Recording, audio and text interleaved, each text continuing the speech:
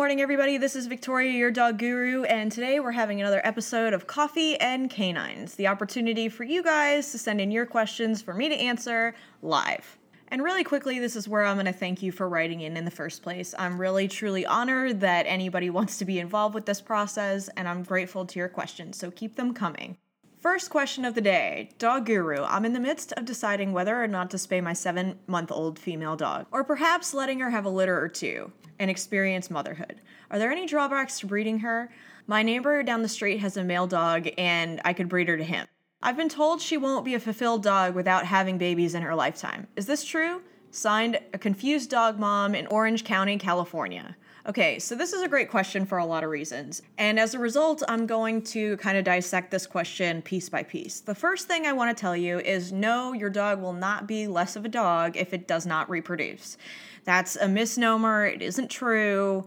So we can throw that out the window really quick. There's a few things you need to consider before you ever breed a dog. First of all, do you know what the breed standard is? Do you know temperamentally, genetically, health-wise, what you're looking for? Because if the answer to any of those questions is no, or perhaps your dog has a behavior problem or a health concern you've dealt with on and off throughout her life, you could be breeding that into the puppies. And so I always say that when it comes to breeding, leave it to card-carrying breeders. There is so much more to breeding than taking two pretty dogs and putting them together.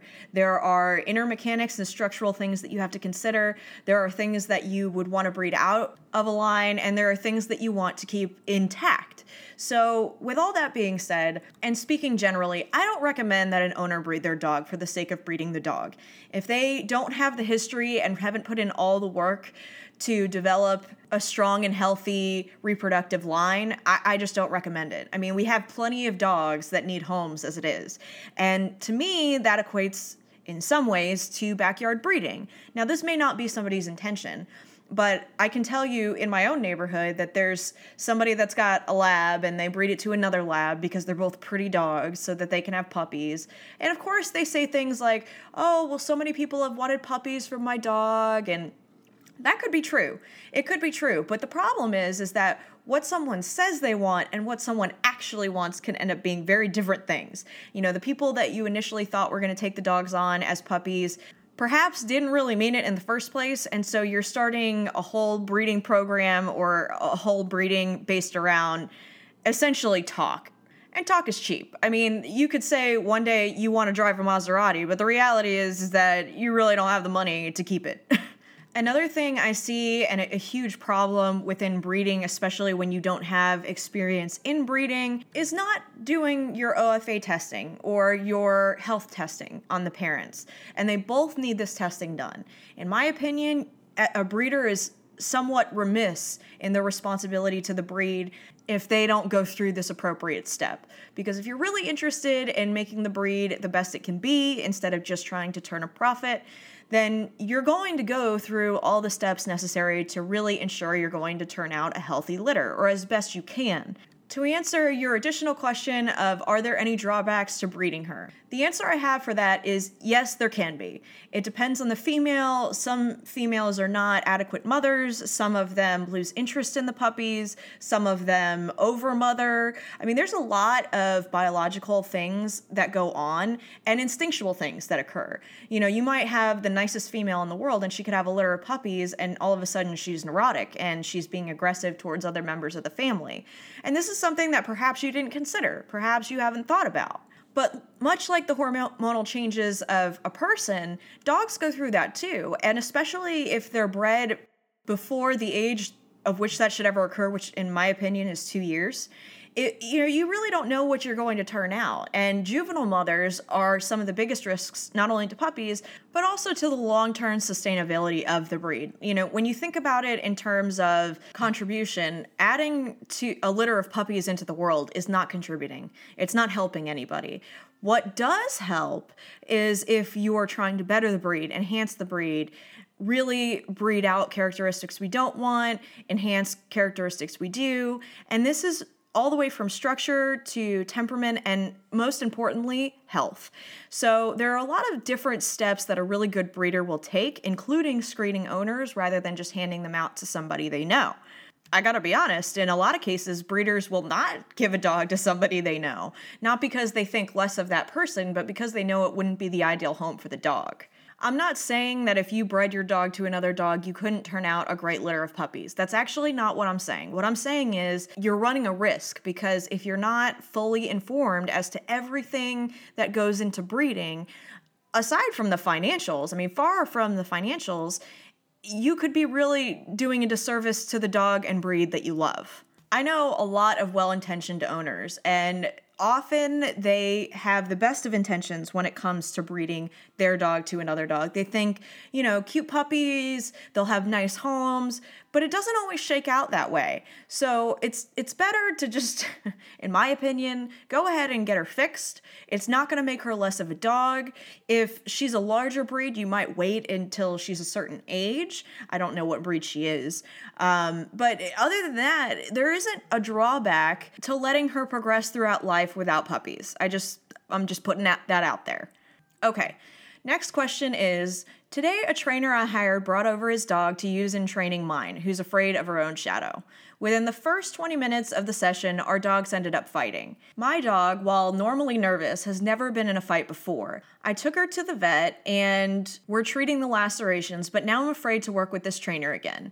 Is this normal? Any advice on what could have happened or what I should do? I'm really upset. Helena Forst of Duxbury, Massachusetts. Helena, I'm really sorry that this happened to you. I truly hurt for you and your dog, and not just because your dog was injured, but because they were subjected to something that could be quite emotionally detrimental. As far as what I think could have happened, well, there could be any number of things that occurred, to be honest with you. I don't know how well trained the trainer's dog was. I don't really know his or her methodology. I don't know enough to give you an honest, straightforward answer and opinion on what actually occurred, because I wasn't there. And without video of it, I couldn't really tell you what the trigger was and who instigated what and by doing what. So I'm going to advise you based on what I do know. I know that when you're dealing with an anxiety case, until you've stabilized the dog's emotional profile that you're working with, you don't involve another dog, whether it were a stranger's dog or your own. To me, that's irresponsible. Now, like I said, I don't know this trainer, I don't know their background, I don't know their techniques or their methodology or what their reasoning was behind all of this, but just as another professional, if someone were telling me this story during a consult, I would immediately have a certain level of aversion to that technique. The fact that your dog, you say, has, been afraid her whole life and is afraid of her own shadow, that's something that takes a long time to reverse. I don't know if this was your first session. I don't know if it's your most recent session. I don't know enough about what's going on, but I do know if the appropriate steps and protocols aren't in place, that you're really inviting disaster by involving an extra dog, because that dog is also going to contribute certain behaviors and mannerisms that your dog could be uncomfortable with, and it could end up amplifying the problem instead of allowing for true rehabilitation. So for me, it would be a no-go. That's saying everything. Like I said, I don't know what the theory was behind involving their dog, or if this was your first rodeo with this trainer. But I always told owners, you have to follow your instincts. If something doesn't feel right to you, or perhaps you've gotten an incident between you that has caused you pause, that can be its own answer. It's different from having kind of different opinions, and perhaps they just have more experience in an area. But when it comes to an aggressive incident, that mark is there now. That dog and your dog never may recover together against something like that. Perhaps one dog was trying to show dominance over another, and that erupted in a fight. Perhaps your dog was emotionally triggered and felt super uncomfortable in their own environment, and that triggered something. There's a lot of different triggers that could have escalated into a fight here. The other thing that gives me pause is somebody who really knows how to handle anxiety is going to pick up on these signals before an actual fight were to occur. Speaking generally, there's always like a lead up before a fight ensues. So if those behaviors weren't addressed in the right time, that's what's going to result in a dog fight. And it should have been something that was avoided altogether by somebody who at least saw it coming and stopped it. Perhaps ended the session, put their dog away, really just to keep everybody safe who was involved, including you guys. But if I had a trainer coming over and then ended up with a vet bill because of lacerations from the trainer's dog, I would immediately say this isn't for me. For whatever reason it occurred, that experience alone is going to slow the progress that my dog could have been making, because now we've got a new issue, a new fear. And that's personally how I would feel. I mean, that would be really the end of it for me.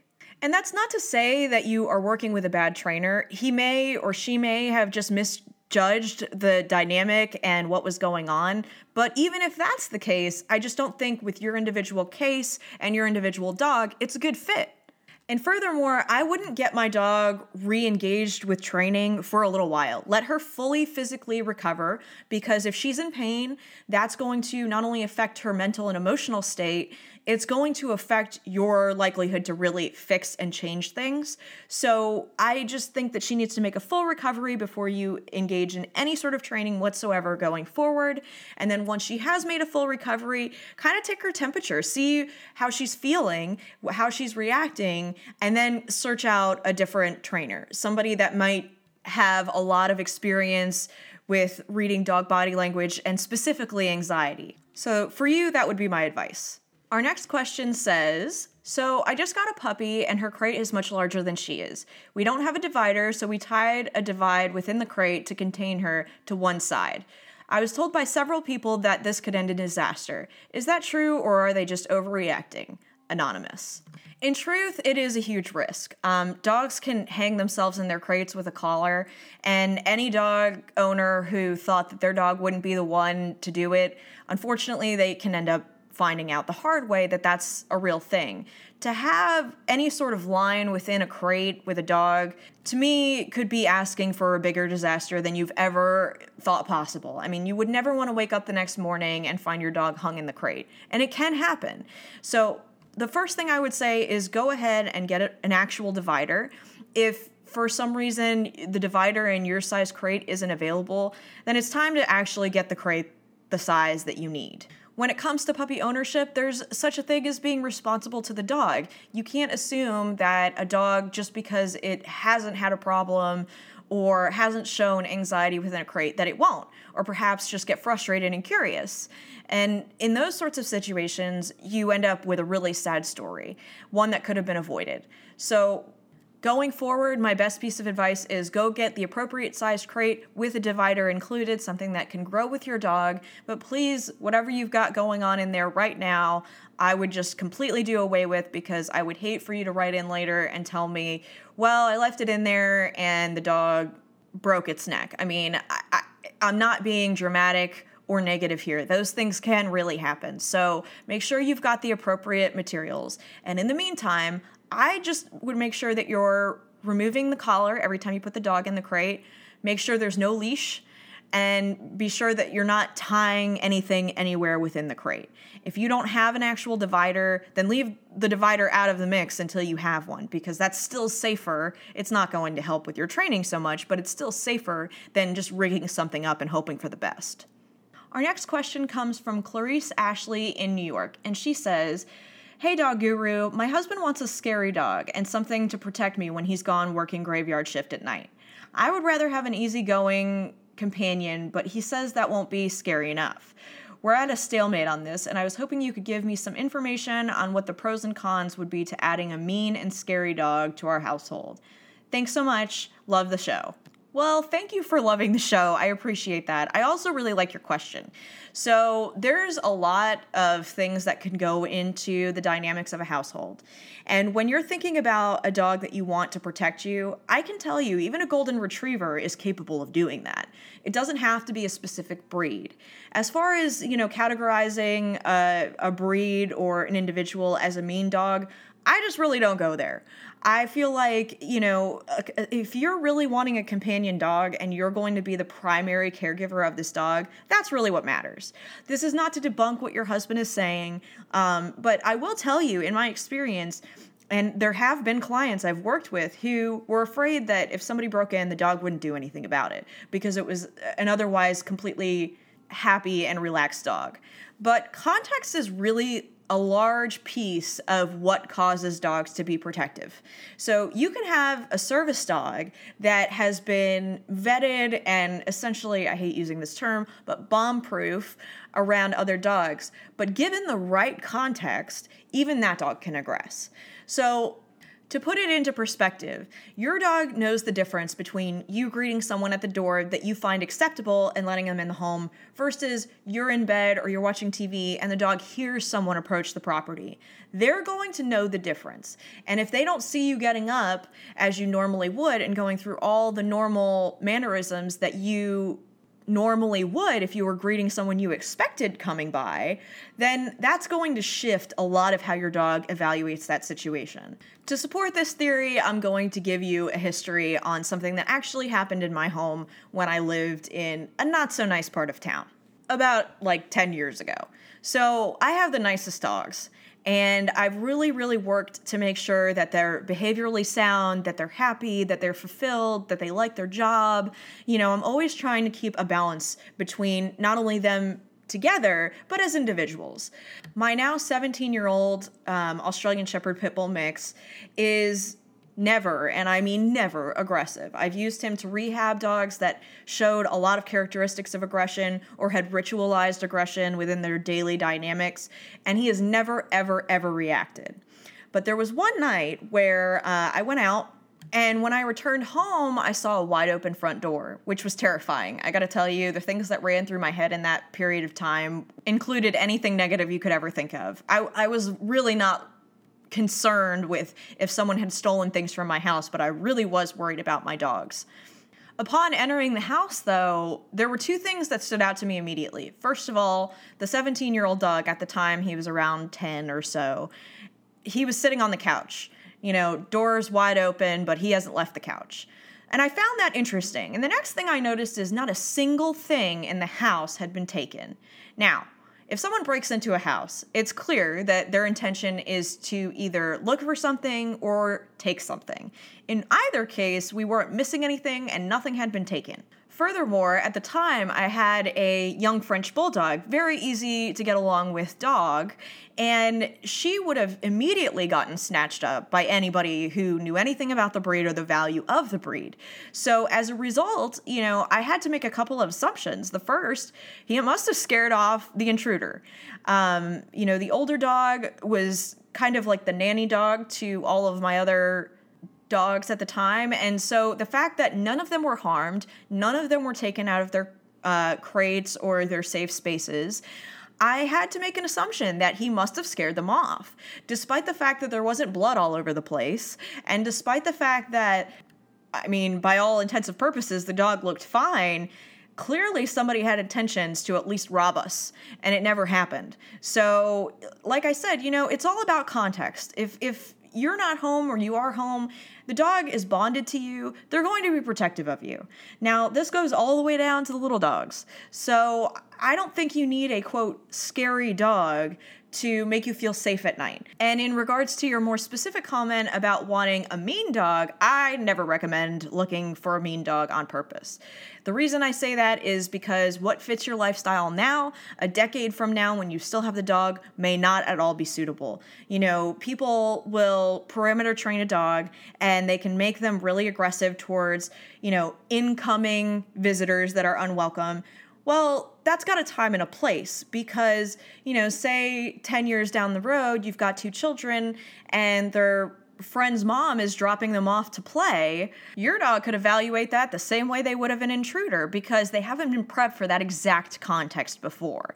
So that's something to be thoughtful of. You know, like I said, you know, the dog you have now and the life you may have a decade from now can be wildly different. And you certainly don't want to have to rehome your dog on something that could have been headed off at the very, very beginning. So my advice is to go with a breed or a mix that you feel comfortable with, one that you really feel will fit with your family 10 years down the road, 5 years down the road. So this way you're really prepping for the reality of this dog isn't going away in 10 minutes. I mean, he's going to have a whole life ahead of him. And so you want to make sure it's the right fit for your family instead of just the right fit right now. Okay, so our last question of the day comes from Greg Stillwater of Omaha, Nebraska. And he writes, Dog Guru, is there any breed you wouldn't work with? If so, what is it and why? If there isn't, have there ever been a case that you wouldn't take?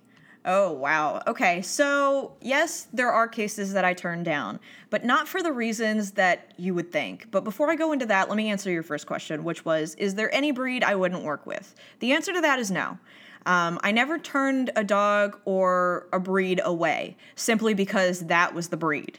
I think a lot of this comes back to my background, and in my experience, there really isn't a breed that isn't worth working with. So that's just me as an individual. There are some trainers out there that they won't touch an entire breed category. So it largely is dependent on where their comfort zone is and what their experience is like.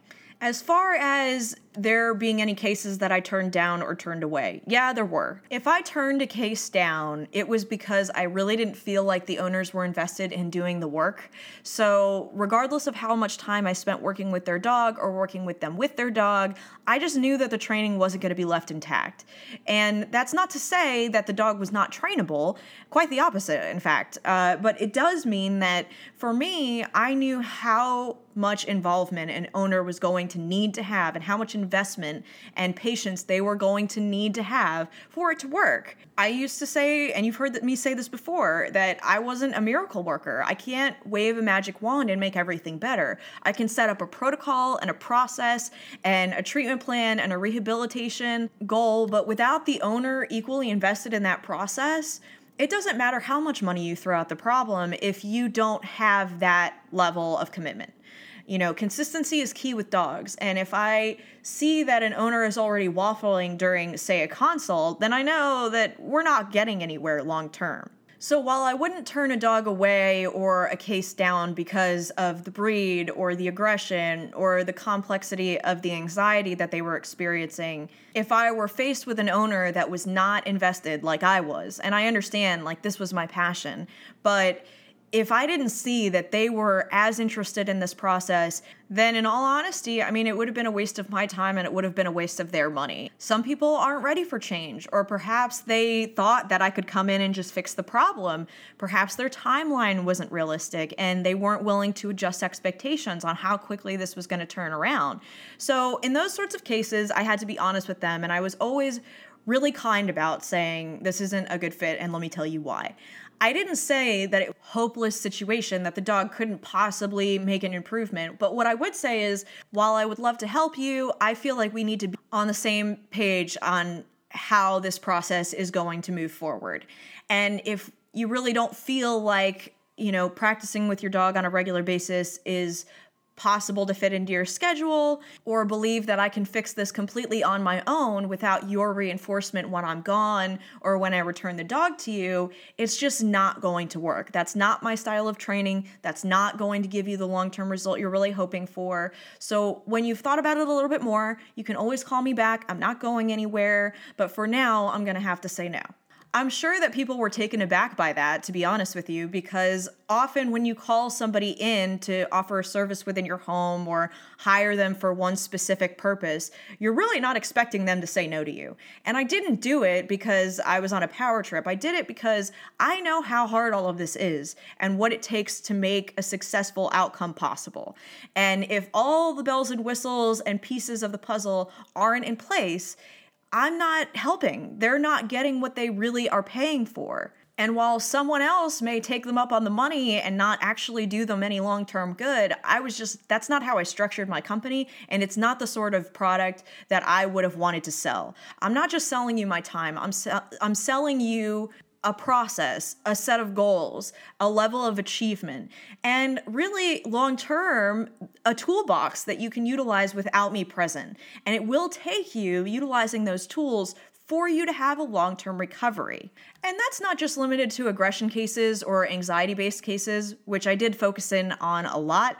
This was also for basic obedience. If you thought that you could show up to a class once a week, learn everything you needed, and not do anything at home, the next week when you come to group class, I'm going to know you haven't worked with the dog. They're going to stand out like a sore thumb because any reinforcement on a consistent basis that a dog receives is reflected in the dog the next week. So, and that there are in many, many cases people who love their dogs, but they're really not in it to win it when it comes to training or rehabilitating behavior. And so in those cases, I would often turn them down. I would always give them time to think about it and leave the door open for them in case after, reflecting on it a little bit, they go, okay, well, we really do need to take this seriously. Then the door was open. The phone lines were available to them and they could call me back and say, okay, we're ready to get down and dirty about this problem. We are ready to practice, cues with you and start installing a process in the home that will really lend itself to our ultimate goals. So let's get this on the books. And I have to tell you, there were people that would call me sometimes as late as like 6 months down the road, and they'd be like, you know what? This is what I want to do. It turns out that the way I was thinking about it or the way I had it, conceptualized it in my head is a little unrealistic. And I see that what your point of practicing with the dog and reinforcing it, perhaps changing some of my daily habits or dynamics with the dog is really going to be relevant to changing and updating this process into something where the dog feels secure and I feel like we're getting somewhere and really going to make headway. So and that has happened. I've had people approach me. I've also had people who, didn't perhaps hire me and they went with a different trainer or a different training style. And I often got those calls too. I mean, it really depends on what you experience and how you frame up the idea of training for it to be a good fit. And to any listeners right now that are looking for a trainer that'll really fit their home dynamic or perhaps, help them achieve their goals through proper guidance, when you're looking around, make sure you feel secure in the process. Make sure you're ready to be invested and you have the time to commit to this process because it is exactly that. It is a process. It can't happen overnight. It can't happen in a bubble. It's going to take time and effort. What I will tell you though is that if you invest that time now, you're heading off behaviors you don't want later, and you're also contributing to the dog's overall well-being throughout the duration of his life. And I say that because the leading cause of death in dogs right now is euthanasia. And it isn't just because people have to put their dogs down because their dog is ill. They sometimes have to put the dog down because it's aggressive. It can't exist in a normal community environment. I mean, there's a lot of reasons that contribute to that high rate of euthanasia. And then we have things like backyard breeders and people who are inexperienced breeding dog to dog, which I kind of talked about earlier.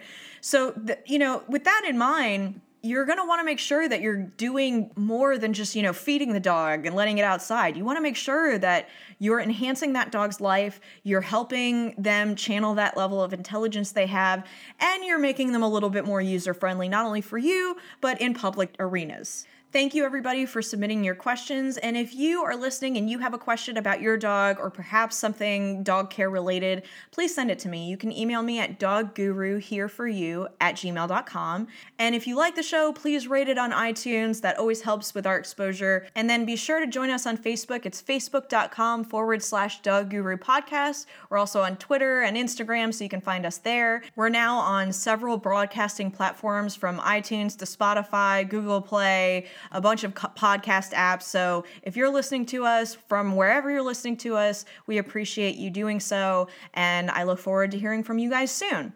That's all for me today, everybody. This has been Victoria, your dog guru. Namaste.